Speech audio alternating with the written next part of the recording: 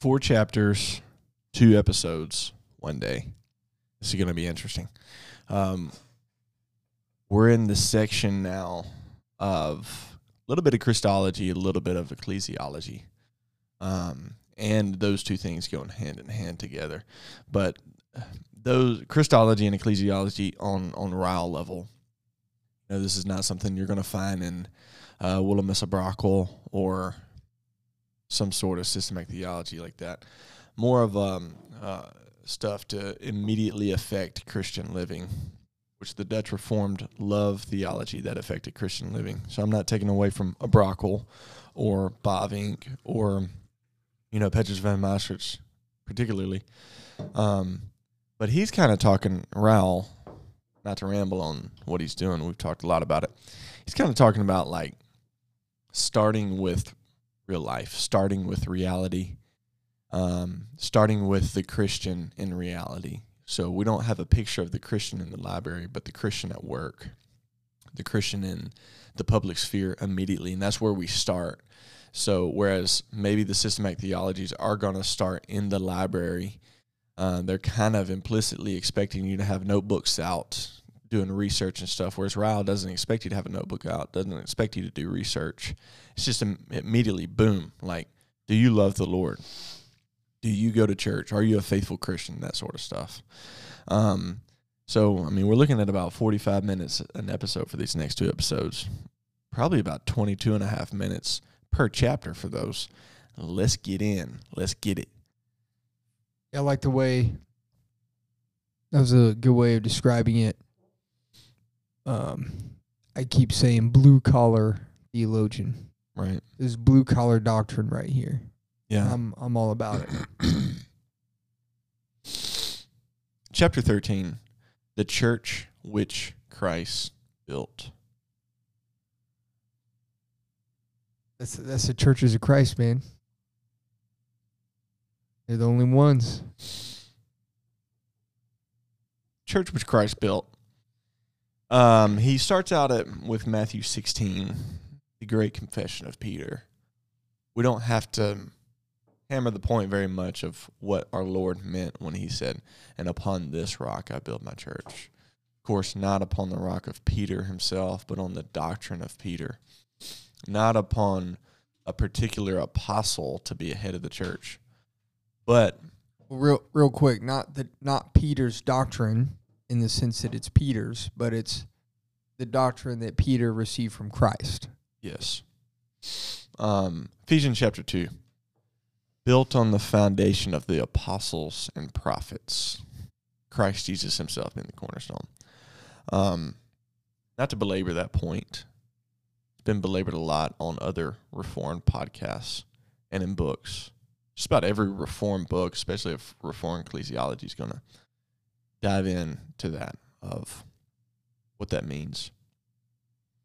But the church that Christ built, this is the church. This is that church to which all visible churches on earth are servants and handmaidens. What he means by that is all local churches are handmaidens to the great one holy Catholic Apostolic Church. There is one church. Now, there are 175 churches in Conway, roughly. Did you look this up, Reza? Did you look it up for this? Or are you just guessing? No, you told me that a while back, and I'm kind of adding to it. Well, I wasn't asking. Yeah, I was just asking this because I haven't looked it up in a while. I want to know what maybe I was hoping you looked it up so you had a fresh number. Yeah. We had a fact checker. We could do that. Whether they are Episcopalian, Independent, or Presbyterian, they all serve the interests of the one true church. They are the scaffolding behind which the great building is carried on. They are the husk, they are this, they are that. The best and worthy of them is that which trains up most members for Christ's true church. He goes on, he says in the next few paragraphs, I trust the things I have just been saying will sink down into the minds of all who read this paper. See that you hold sound doctrine upon the subject of, quote, the church, A mistake here may lead on to dangerous and soul-ruining errors. The church, which is made up of true believers, is the church for which we, who are ministers, are especially ordained to preach. And this is where I started highlighting. Yep. The church which comprises all who repent and believe the gospel is the church to which we desire you to belong. Our work is not done, and our hearts are not satisfied until you are made a new creature and are a member of the one true church. Outside of the church, which is, quote, built on the rock, there can be no salvation. Amen. Man. And this is where... Amen, Brother Ben, right there. This punches the modern day Baptist attitude towards the church in the face. Well, Baptist-Costal, yeah, non-denominational. This non-denominational, which is, if you see that Scooby-Doo meme, so who are you anyways, where the cast of Scooby-Doo is taking the mask off the bad guy. Yeah. The first part is non-denominational, and then they take the mask off of him, and it's Baptist. Oh, and it's I've seen. So who are you? I've seen that anyways? meme. I know what you're talking about now. That's what we're talking about. The whole idea, and this is what it confronts. This is the idea that it disseminates and deconstructs. Oh, I'm saved. You don't have to go to church necessarily. We are the church. I can have church in the woods. I can have church at the ball fields. It's not the church that saves you. That sort of stuff. Right. Or, I get together with other Christians, or, kind of very informal, organic fellowship at your house or dinner or cookout or coffee shop, or some guys give this excuse of, I'm still good. No, I was just putting it there. Oh. Some guys give this excuse of, you can worship God on the golf course or in the hunting stand and these sorts of things. Like, yeah, I'm not saying that you can't glorify God in all those arenas and all those areas, and that you shouldn't have Christian fellowship outside of worshiping congregation. But Ryle's point is exactly right. This is where salvation is actually found. Now, that doesn't mean that people can't be saved unless they're at a church service. But the church is a more formal, the keys that Christ is talking about here, or the church he's building on the rock, is not, it's more formal than what a lot of people want to think. And that is the place where they're I'm not saying that the church saves, but the church is the keeper of salvation in a lot of ways. It's kind of like maybe a good analogy would be you don't have to have a bank with a certain, you don't have to bank with a certain bank to have money. The bank is not what gives you ability to buy and purchase things. But the bank is where money is found, or the bank is where you put, where you keep the money, where you protect the money, where you hold the money. And so in a similar way, that's the way the church functions and operates. This is the biggest thing that I want to talk about on this chapter. I mean, he says a lot using the ability and the builder analogy, and about the chapter, or about Christ's statement there, and talks about the many blessings and benefits and necessities of the church. This is the number one thing, though, and it's so important in this compilation and what this book is on holiness. Is that this chapter in here makes it essential that you can't really pursue holiness on your own. You can't pursue holiness outside of a commitment and submission to a visible local body of the invisible, what might be sometimes called universal church. It's essential. It's not optional. This is why in countries where there are no churches and the gospel takes root, there becomes primitive churches or underground churches. It's not optional even for Christians where this is illegal, where being a church is suppressed. It's absolutely essential. Yeah, and it's essential because of this, because taking the idea that Ryle has in this chapter, it's Christ himself who's building the church. Yeah. And the thing that he is building is reflected. It's not that it is most reflected or most closely related or very similar to. It is, in essence, reflected in the local church. So the universal church that Christ is building, where we are one with the Chinese Christians, we are one with the Indian Christians, people who we will never have local church with. Yeah. That's reflected in the local church, and so that's what Christ is building. And you see that, not to make this about biblical theology and tracing the scriptures, but sticking with the chapter of Ryle still. No, make it about. No, it's about the scriptures, but like covering the content of this chapter. It's seen in the local church. And so you said earlier, it's not that the church saves. It isn't that the church saves, but it is that the church is saved. Yeah. The church is saved. So are you saved? Then you are a part of the church. Yeah. Well, are you a part of the church? Then you are a part of a church. Yeah, if you're part of the family, you might want to show up to dinner every now and then. Yeah. Right. Yeah.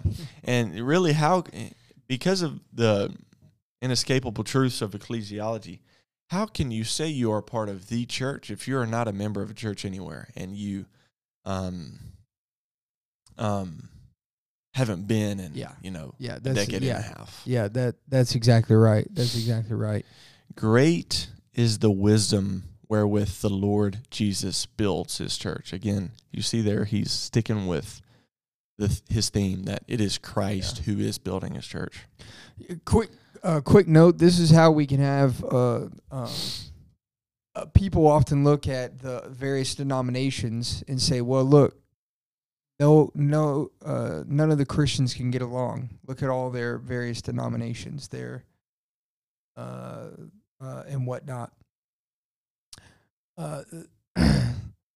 This understanding of the church actually helps us understand that those denominations aren't necessarily Christians who can't get along, but this is the way that they actually do get along.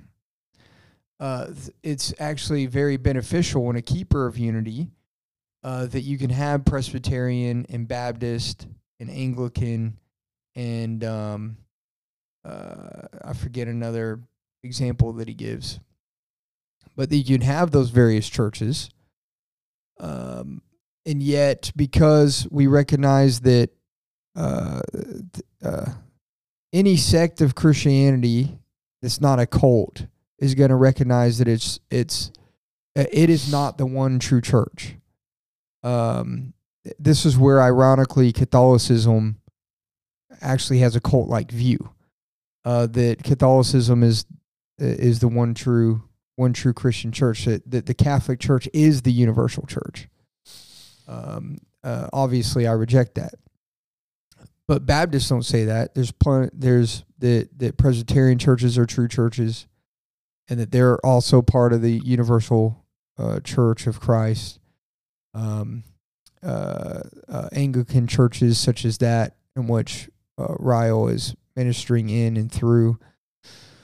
He gives that. You read that description at the beginning of what is a true church. That actually helps us to kind of respect and cooperate and have unity with one another, even when we can't cooperate in fellowship on specifics. It's a great and peaceful thing that I'm not having to argue about baptism every time a baby's born in our church on whether or not they should be baptized. if somebody holds that conviction, somebody believes that's what the Scripture teaches, they can go join that church. And now we're not having an inter-church squabble over things like that all the time. So it allows you to worship in a way that you view the Scriptures actually teach. So it's actually a promoter of unity, not an example of all the disunity. It's an example of unity, not disunity. It's an example of peace, not quarreling. Right. Unity and diversity, which I think is ironic. That's exactly right. Yeah. The reasons you hear someone either starts a non-denominational church or they attend one, this isn't uniform among all those who go to a non-denominational church, but I heard it from a coworker one time. He's like, yeah, the church is just so divided. I'm thinking to myself, so you choose to add another denomination. And having no doctrine is not the solution. Right. Having no doctrine. Yeah. Because you're not going to have Presbyterians coming to your church, buddy. Well, you're not going to have real unity over anything. Right. Yeah. You're not. If there are people there who have a solid doctrine, like a system of doctrine, it's no longer non-denominational. It's no longer non-denominational. Right. Yeah. It's not, and there's going to be a lot of division in that. And then secondly to that, the only description that denomination of non-denominational fits is like the many times the non-staunch Baptist. Now there are staunch Baptists, there are convictional Baptists, there are doctrinal Baptists who don't fit that mold. But anyways, not to belabor that point. Here's a quote I have to read. What were you going to say? No, you go ahead. For the good of that church. He's talking about, well, I'm not going to explain it. We've been talking about it. For the good of that church. He's not talking about a particular church. He's talking about any true church. He's talking about any local church that represents the universal church of Christ or partakes in the universal church of Christ. For the good of that church, all the providential dealings of God in this world are ordered and arranged. For the elect's sake, wars are brought to an end, and peace is given to a nation. Statesmen, rulers, emperors, kings, presidents, head of governments have their schemes and plans and think them of vast importance. But there is another work going on of infinitely greater moment, for which they are only the axes and saws in God's hands. Quoting Isaiah 10:15. That work is the erection of Christ's spiritual temple, the gathering in of living stones into the one true church. Yeah. If that doesn't fire you up, something's wrong with you. Yeah, Something is wrong with you. So every time a new person or a person is converted and brought into the church, that is Christ building his church. Yeah. And the way that he describes that is that everything going on in the world, God is using for the purposes of his church. That's his main focus. That's what he's doing. Everything are tools in his hands to carry out redemptive history. Right. Man, that's so helpful perspective. So helpful perspective to have, especially in times like this, in times like this in a nation or in the world or in a culture, where it seems like everything's going to,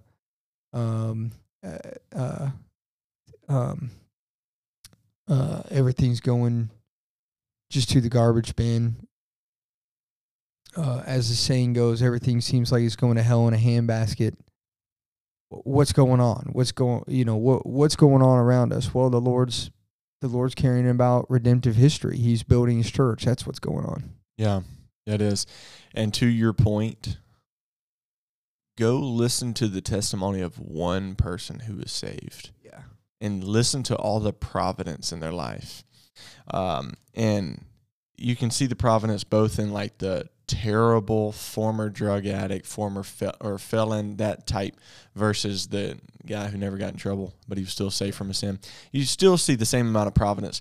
But like if you hear that the former person, just, I'm talking in and out of prison, this and that and the other, how the Lord preserved them and all those things, the world and their life going to hell in a handbasket. Mm-hmm. Yet the point still stood. Christ is building his church, using them as a small little block to build that. Amen. Yeah. Amen.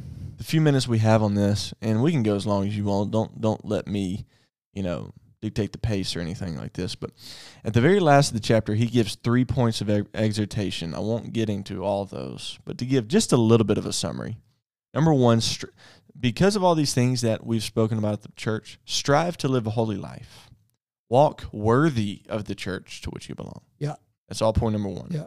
So, and that could go a long ways. That's a long conversation. That brings us back to Pilgrim's Progress and talkative and the hypocrites and all that sort of stuff. But if you claim to be a Christian, walk worthy of the church. Walk as a man who has been used as a building block for God's holy temple of his people. Do that. Number two, strive to live a courageous life. That is, confess Christ before men.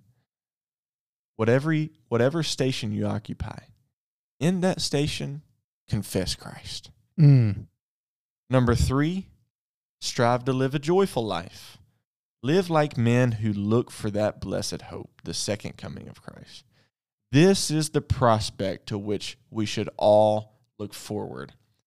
It is not so much the thought of going to heaven as of heaven coming to us. Amen. That should fill our minds. Amen, yeah. And then the last paragraph, which are some of the best paragraphs in all of this book, are his last paragraphs of each chapter. Yeah. He says this: the great master builder will soon come himself. A building shall be shown to assembled worlds, in which there shall be no imperfection. The Savior and the saved shall rejoice together. The whole universe shall acknowledge that in the building of Christ's church all was well done. Yeah. Blessed, it shall be said in that day, if it was never said before. Blessed are all they who belong to the church on the rock. Boy. Another brief application. He gives a call. He gives an invitation to, if someone's reading this who are not converted, who are not saved, who are not believed upon Christ, he says, come into the lifeboat of the one true church. This old world will soon break into pieces. Hear you not the tremblings of it? The world is but a wreck hard upon a sandbank. The night is far spent. The waves are beginning to rise. The wind is getting up. The storm will soon shatter the old wreck, but the lifeboat is launched. And we, the ministers of the gospel, beseech you to come into the lifeboat and be saved. We beseech you to arise at once and come to Christ. Do you ask, how can I come? My sins are too many. I am too wicked yet. I dare not come. Away with the thought. It is a temptation of Satan. Come to Christ as a sinner. Come just as you are. This is the way to come to Christ. You should come, waiting for nothing and tarrying for nothing. You should come as a hungry sinner to be filled, as a poor sinner to be enriched, as a bad, undeserving sinner to be clothed with righteousness. So coming, Christ would receive you. Him that comes to Christ, he will no wise cast out. O come to Jesus Christ, come to the true church by faith and be saved. Man. That's the way that's it. Come to Christ, come to the church, come to the lifeboat. There's just no better way to end that chapter. Yeah, there isn't. To our listeners, if you're listening, you don't know Christ, hear Ryle, hear us. Come to Christ and be saved. Yes. And if you have confessed Christ as Lord and you're outside of the church, outside of any sort of local church, let's just leave it at this point. Join a church. Yeah. It's not optional. It truly is not optional. It is not an amenity of Christianity. It's a necessity of Christianity. Because Christ is, Ephesians chapter 5, he has saved and washed and sanctified his church, his bride. Podcasts don't count as church. No. Surely this podcast doesn't count as church. Reach out to us. If you're living a Lone Ranger Christian life, just listen to the podcast. Reach out to us. We will help you find one. Yes, we would love to. Be a great way for I was talking to somebody last night. They're looking for a church in Iowa. There needs to be more churches in Iowa. There's slim pickings up there. Yeah, the more you listen, the more you realize there's slim pickings everywhere. How depressing. Yeah. Not in Arkansas. I mean, there's a lot of choices in Arkansas, especially Central Arkansas. A lot of great churches. Yeah, but, man. Iowa. No offense against Iowa, but They have I just don't think there's very many people up there. that, and they have mediocre sports as well. How depressing. Man, just rubbing it in. Mediocre. But then Ryle's going to do what Ryle does. He's going to encourage you. He's going to give the doctrine. He's going to give this holy, heavenly sight of the things of God. And then he's going to warn you. Like he's going to get you pumped up, and then he's going to bring you to reality. Yes. Not that the former part is not reality. That is the grand cosmic reality of Christ building his church. But in your daily life, this is more so for you who are in church. Yeah, I'm in church. Yeah, I know this. Yes, I know there's no salvation outside of the church. Yeah, this is a chapter for everybody who was amening us in the previous chapter. Amen, yeah. And then Paul Washer says, I don't know why you're clapping. I'm talking to you. I'm talking about you. Yeah, this is Ryle's less intense way of doing that. Yeah. Chapter 14. Yes. You read Revelation 1-3, and you see that there are several warnings to the church, which the whole book, read G.K. Bill's commentary on Revelation. There's nobody messing with G.K. Bill. One point G.K. Bill makes about the book of Revelation, and I'm not going to just spend a lot of time on this point either. Just a quick little point from his commentary. He says that the way that our Lord ministered and the way he preached, he always started with a clear message, so the Sermon on the Mount, and then he gave parables. Mm-hmm. There's this clear sermon. Yeah. Here, you cannot miss this. There's no way you can miss this. And then there's parables where only the elect can understand it. Same thing with the book of Revelation. Revelation, you have clear warnings in chapters 1-3. Technically 2-3. Yeah. The rest of the book are all of those same warnings, just in parabolic form. So it's the same method, it's the same formula. Clear message followed by parabolic message. And when you realize that about the book of Revelation, I believe that really kind of unlocks the book, because you take all the phrases and the warnings of Revelation, and you will find them in the parables, which is to say, look, this is the exact same thing that I'm teaching you, just in symbolic, parabolic form. So it's not to go down that road, but just to say that the whole book is a warning. It's an encouragement. It's a sermon. It's a prophecy. There's several things to it, but it's a warning to believers.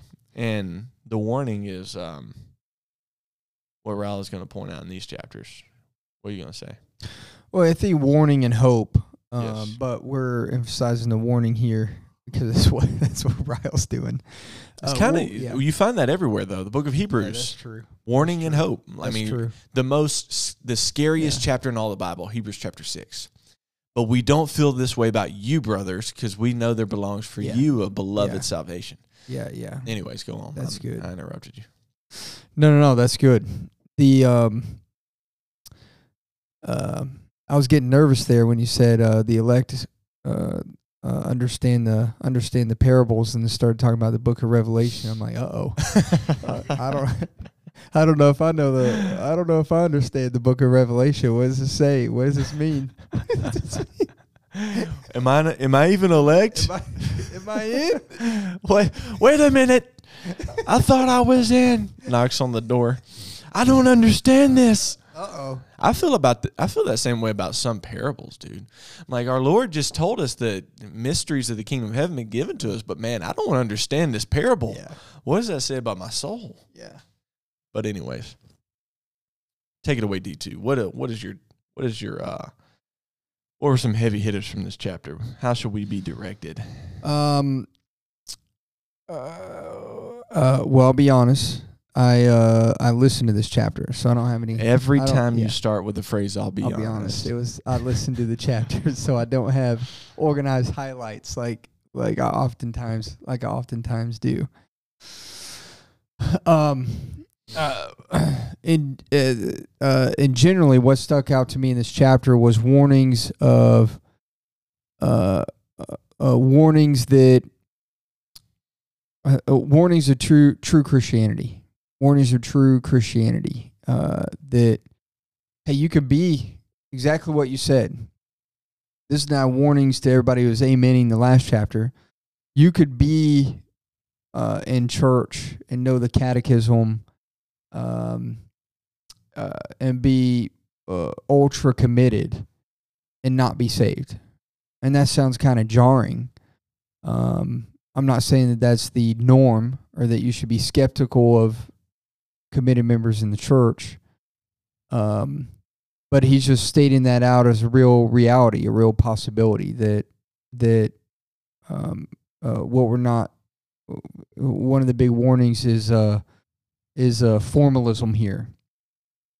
Formalism here. He talks about in the opening chapters everyone who's big on liturgy or picking apart what should be the what should be the most proper liturgy, and what's the best form, and all this sort of stuff. And he's like, you could do all that and miss genuine faith, or miss the true purposes of the church. Basically, everything he talked about in chapter 4. That's the warning that stood out to me. A lot of that has to deal with the day that he's he is in, which is similar to our day that we've talked about before. A very broad cultural Christianity. Ours is eroding today, and so the dynamics are changing by the day, by the month, by the year. But that's why Ryle's so burdened by it here in this chapter.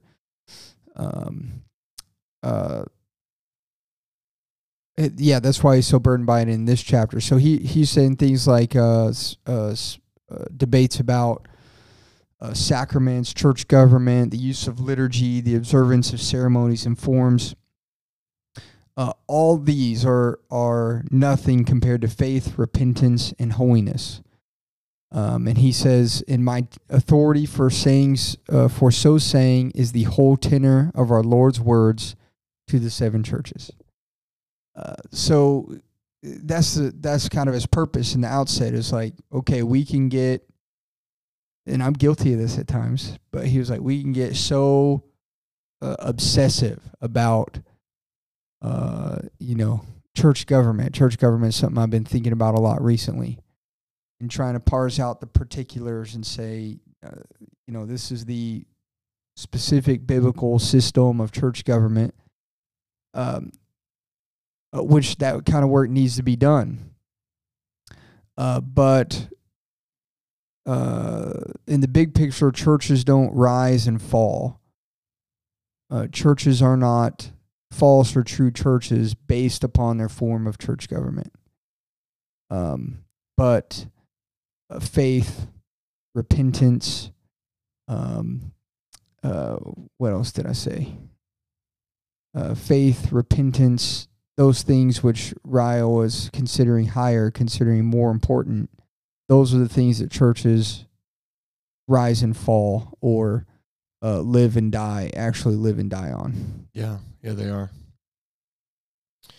As he said, the content of what our Lord says was doctrine, was things to be believed, were a few of the things that he said. Let me scroll up. Faith, repentance, and holiness is what it is. Well, yeah, and then the heading of the chapter, or the heading of that section, I asked my observers to read in the first place that the Lord Jesus in all the 7 epistles speaks nothing but matters of doctrine, practice, learning, and promise, right, which then flow into that, the faith and holiness and repentance.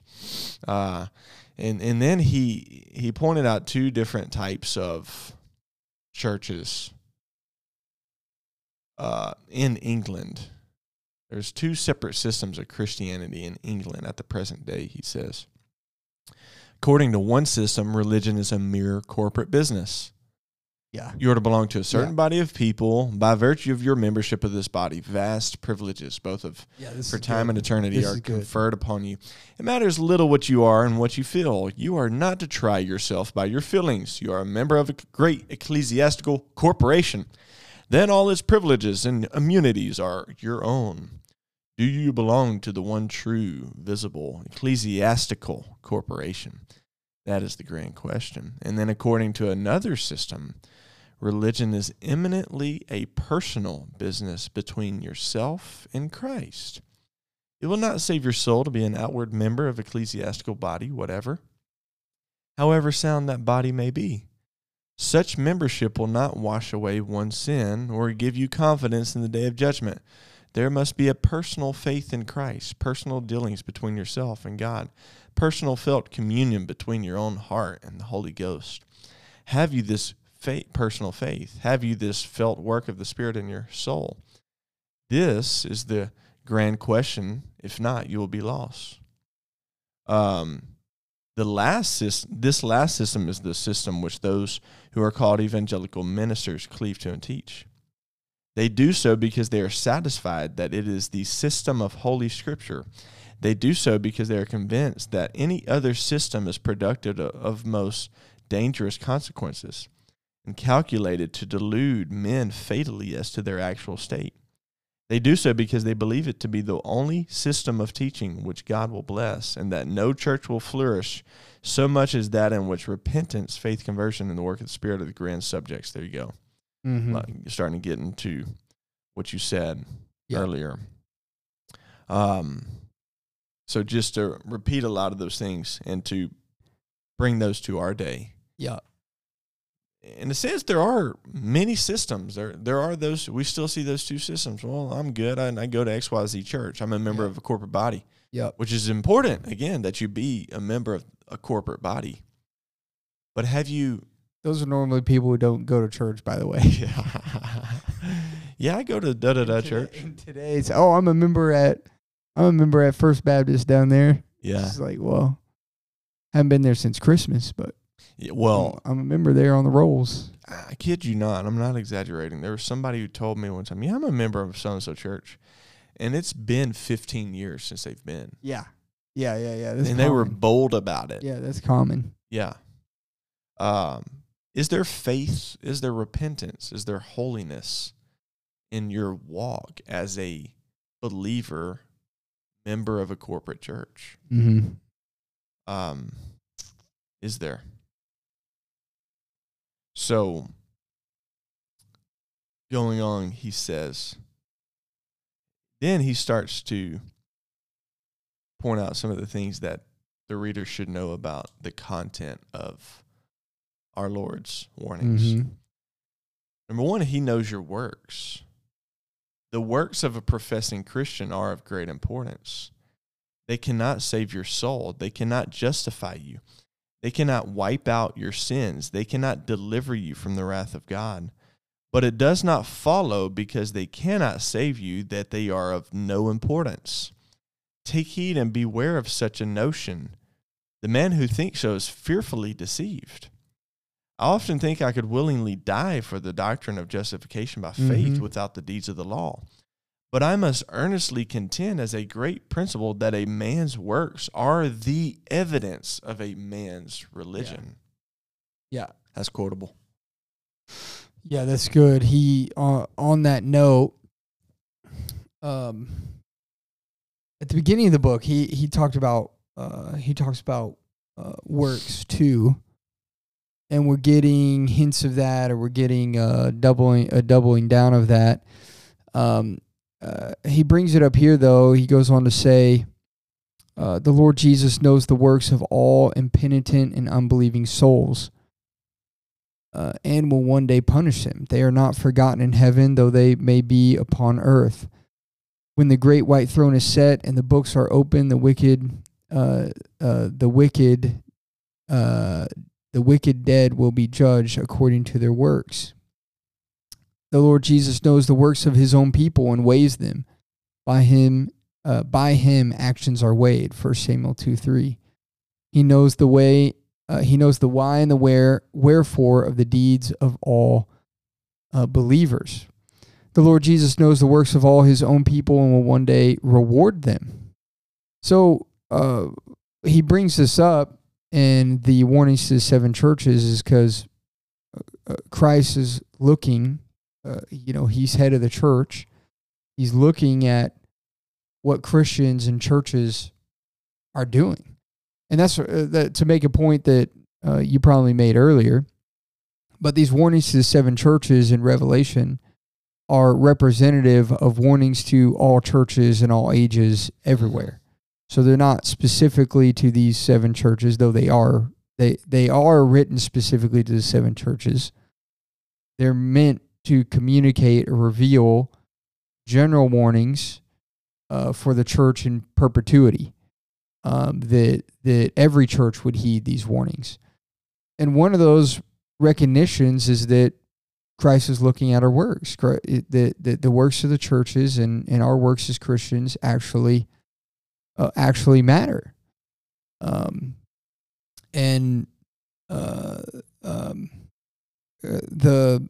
works of unbelieving souls matter on the day of judgment. That's what the key theme of the book of Revelation is the day of the Lord, the day of Christ's coming, the day of judgment. And Jesus knows the works of his own people. He knows the works of his church, and they'll be weighed, considered, and rewarded. Yeah. So we, in a sense, do believe in a prosperity gospel. Here's a hot take. Yeah. Here's a hot take. We're just it's all about timing of when to expect the prosperity. Yeah, and we're laboring for prosperity in the new heavens and the new earth. Right. We're prospering now, but we're prospering in everything that makes life meaningful, like the fruits of the Spirit. Yeah. Yeah. Holiness. That is, if you have holiness, you're a very prosperous person. Whereas the prosperity gospel, as we know it, would say, unless you have a Benz, you're not being prosperous. Yeah. God wants you to have an abundant supply of life. What they mean by that is a big house. Is that a direct quote? I heard that in the background of a song. I don't know who said that. The guy who said that was probably had to be hip hop. It had to be a rap song. Yeah. It had to be a Christian rap song. Yeah. An abundant supply. Yeah. But I dig it. Not only are our works considered, but it is important for the Christian to overcome. This is where the book of Revelation gives all the hope. To the overcomer. Yeah. If you're not an overcomer, if you don't overcome, if you don't conquer, you're not a Christian. You cannot debate that. There are people who've gone so far in the whole once saved, always saved, which that's a good idea, but it's not clear on how that's put, once saved, always saved stuff. So far into that they would say, well, you don't have to prosper to the end. You don't have to strive to the end. You can be conquered by sin And still be. But yeah. you said the stuff and you're good. You can't, give me the book of Revelation. I'll debate you on that. There is no, you can't find it anywhere. The true Christian is the persevering Christian, is the overcoming Christian. And of course, we give the qualification. We don't overcome by our own power, but by the power of the Spirit working within us. Nonetheless, it's still a requirement that a Christian be an overcomer, that he overcomes. Ryle says, every professing Christian is the soldier of Christ. He is bound by his baptism to fight Christ's battle against sin, the world, and the devil. The man that does not do this breaks his vow. He is a spiritual defaulter. He does not fulfill the engagements made for him. The man that does not do this is practically renouncing his Christianity. The very fact that he belongs to a church and attends a Christian place of worship and calls himself a Christian is a public declaration that he desires to be reckoned a soldier of Christ. Mm-hmm. So taking those two systems we read about earlier, the corporate system and the personal system, he who declares that he is a part of the corporate body of Christ is declaring that he is a personal soldier of Christ. Mm-hmm. Not the institution itself is not one big soldier. Individually, we are soldiers in the army of God. Yeah. There's a lot of this picking up on the chapter on the fight. That fighting is an essential part of Christianity. That we wage war. We fight against the world, the flesh, and the devil. He's picking up on that, I'll just read a quote. The one point I want to press upon your soul just now is this, that the true believer is not only a soldier, but a victorious soldier.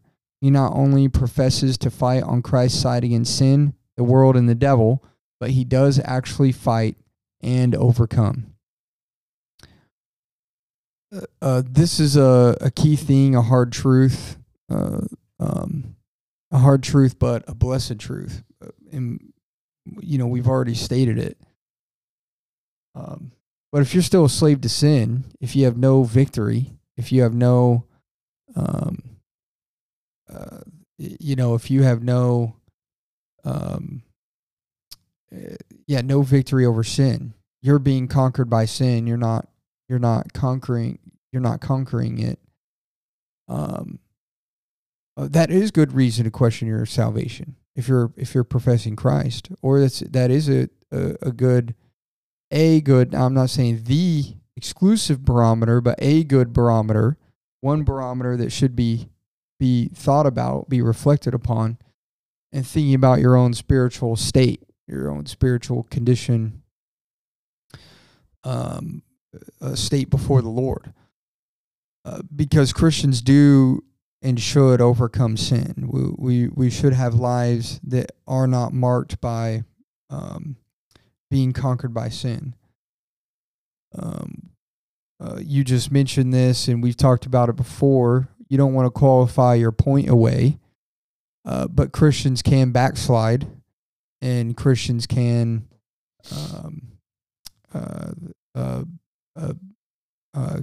Christians can fail and fall and all sorts of things. Christians can sin.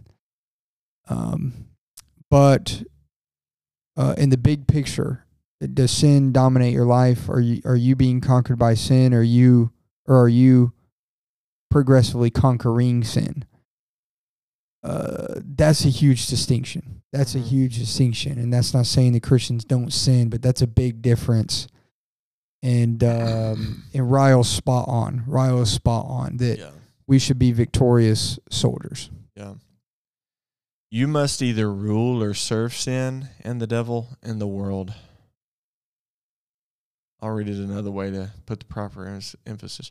You must either rule or serve sin. And the devil and the world.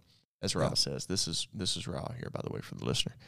There is no middle course. Straight Ryle. You must either conquer or be lost. Mm-hmm. We're running out of time for our next chapters. You want to keep going on this or zoom to our next two chapters? well, skimming through this since I just listened to it, didn't read it.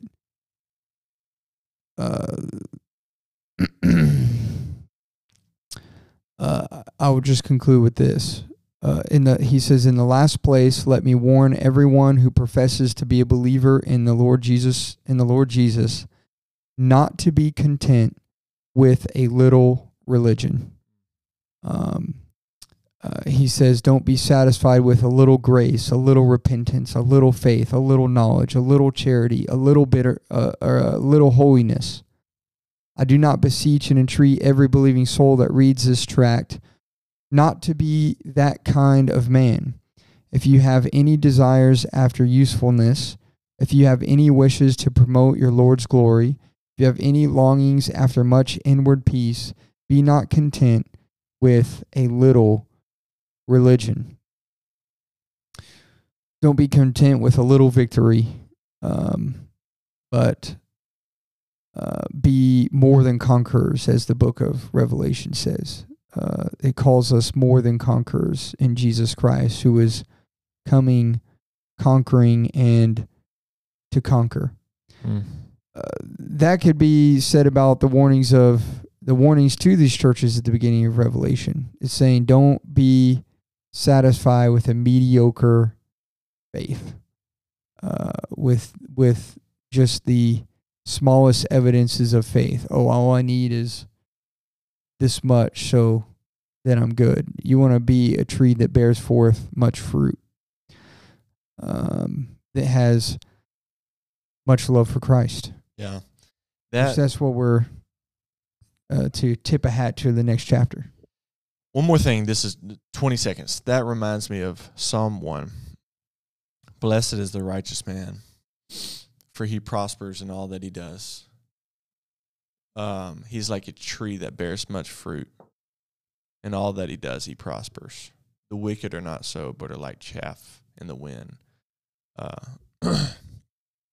So living a prosperous life means having a big religion and going above and going far past just enough idea. CD and D2 coming at you recording direct from the Classic Cast, where we just roll with it.